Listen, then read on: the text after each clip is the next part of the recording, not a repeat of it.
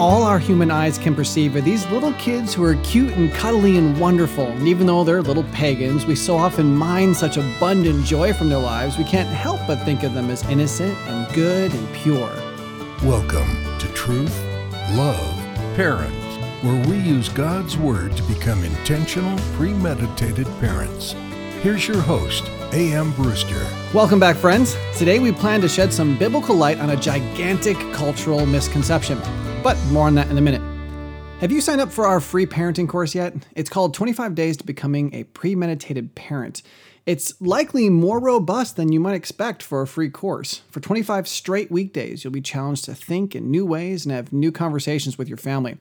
I met a wonderful listener while I was in Jacksonville, and she said she was happy she bought a binder for the assignments. This is not for the lukewarm parent. If you're hardcore about becoming an intentional, premeditated parent, please click the link in the description for 25 days to becoming a premeditated parent. And if you're hardest core, you should check out our TLP mentorship program. If you sign up for this program, a TLP counselor will step you through the entire 25 days to offer feedback, support, and counseling. Now, some of you know just how much 1 hour of professional counseling can be, but the TLP mentorship program costs only $50. I'll include that link in the description as well. Now, back to the topic at hand. Before moving to Victory Academy for Boys, I was the dean of students at a Christian school with over 1,200 kids in it. Of those students, every year I taught over 25% of them in my various classes.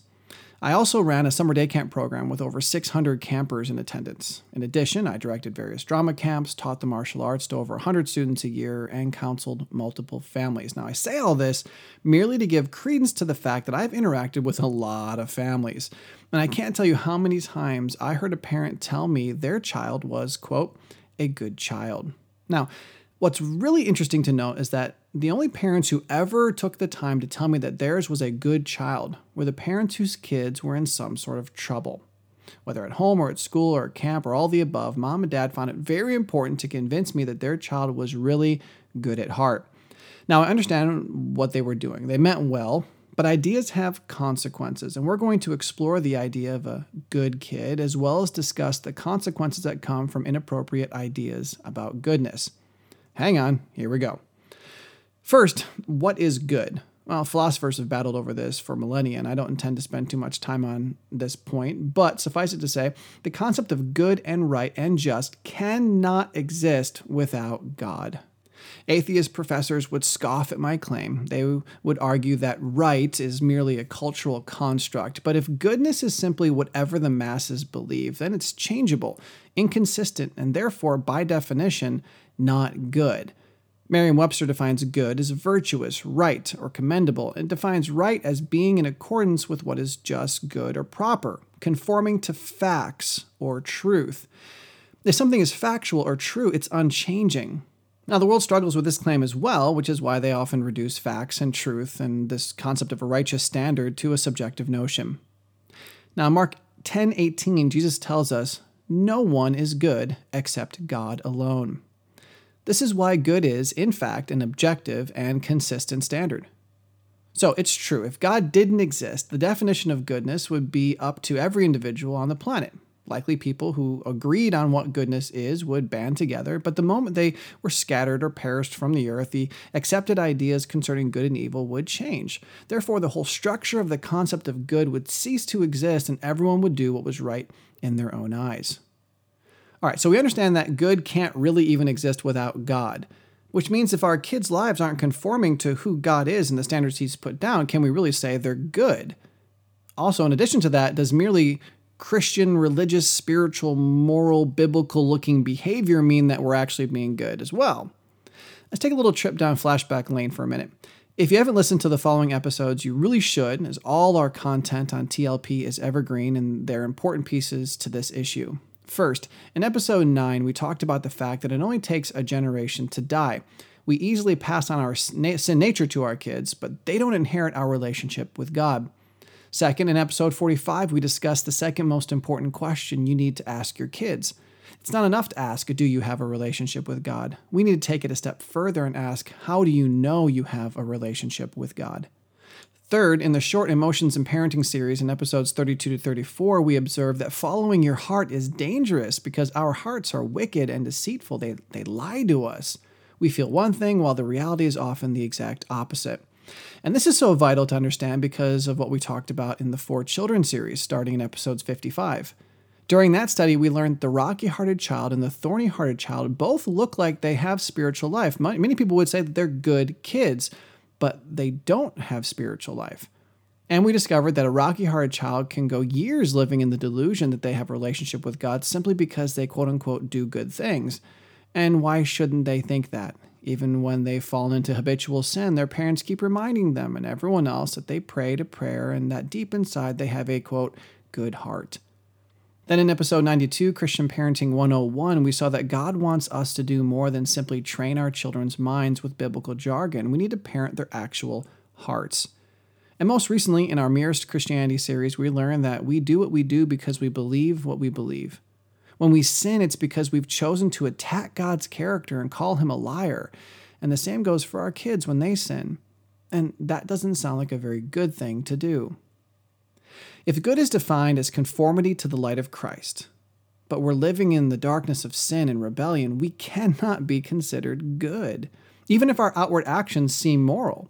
If our inward motivation betrays sinful intentions, we're not being good. Now that we've come to the end of our little kind of extended flashback, this is where I want to spend the rest of our time. God is good. Righteousness is genuine goodness in line with the character of God. But righteous-looking behavior that's not motivated by truly righteous intentions cannot be considered good. And this is the limitation of secular parenting. 1 Samuel 16:7 says, "Man looks on the outward appearance, but the Lord looks on the heart."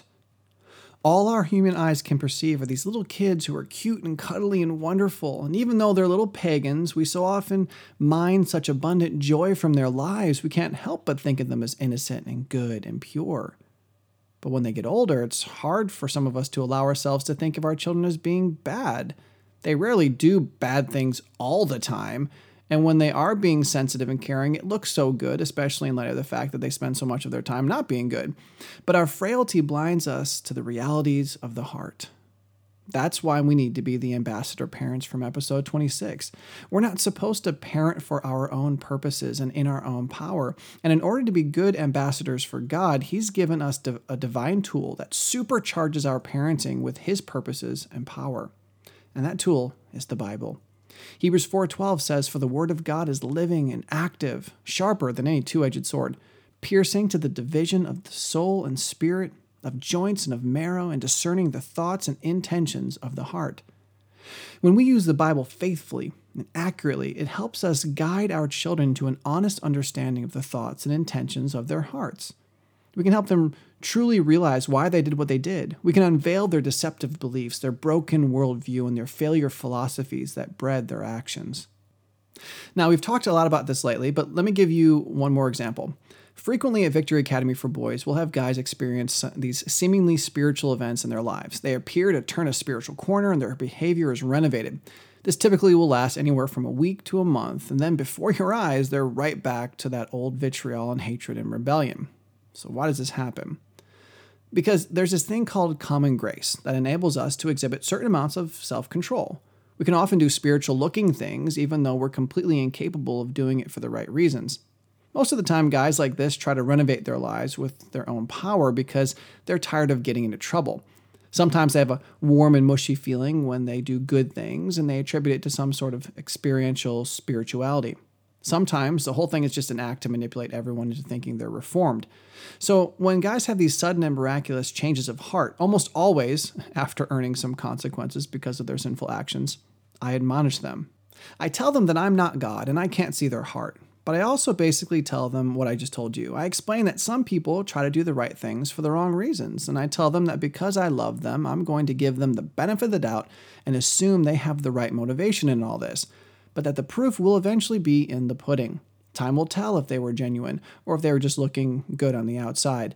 And I make sure to use God's word like a giant searchlight in their lives. I try to keep the high biblical expectations so that if they're just faking it in their own power, they will be exposed due to the testings that come from the word. So to finish up, we need to answer the questions, what is a good kid? And is your child a good kid? Well, first, a good kid is a child who genuinely biblically obeys God. We have an upcoming episode all about what true obedience is and how to teach it to your children, but for now, obedience is doing the right things for the right reasons. Moral behavior does not make a child good. Christ-honoring character makes a child good. But this goodness is not their own. It's a gift of God and product of the Holy Spirit working in our lives. It's not just what your child does, it's why they do it. So, is your child a good kid?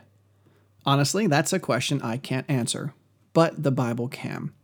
You need to use the perfect scriptures to draw out the purposes of your child's heart. If we mix Proverbs 25 with Hebrews 4:12 and give it a parenting twist, we get something like this.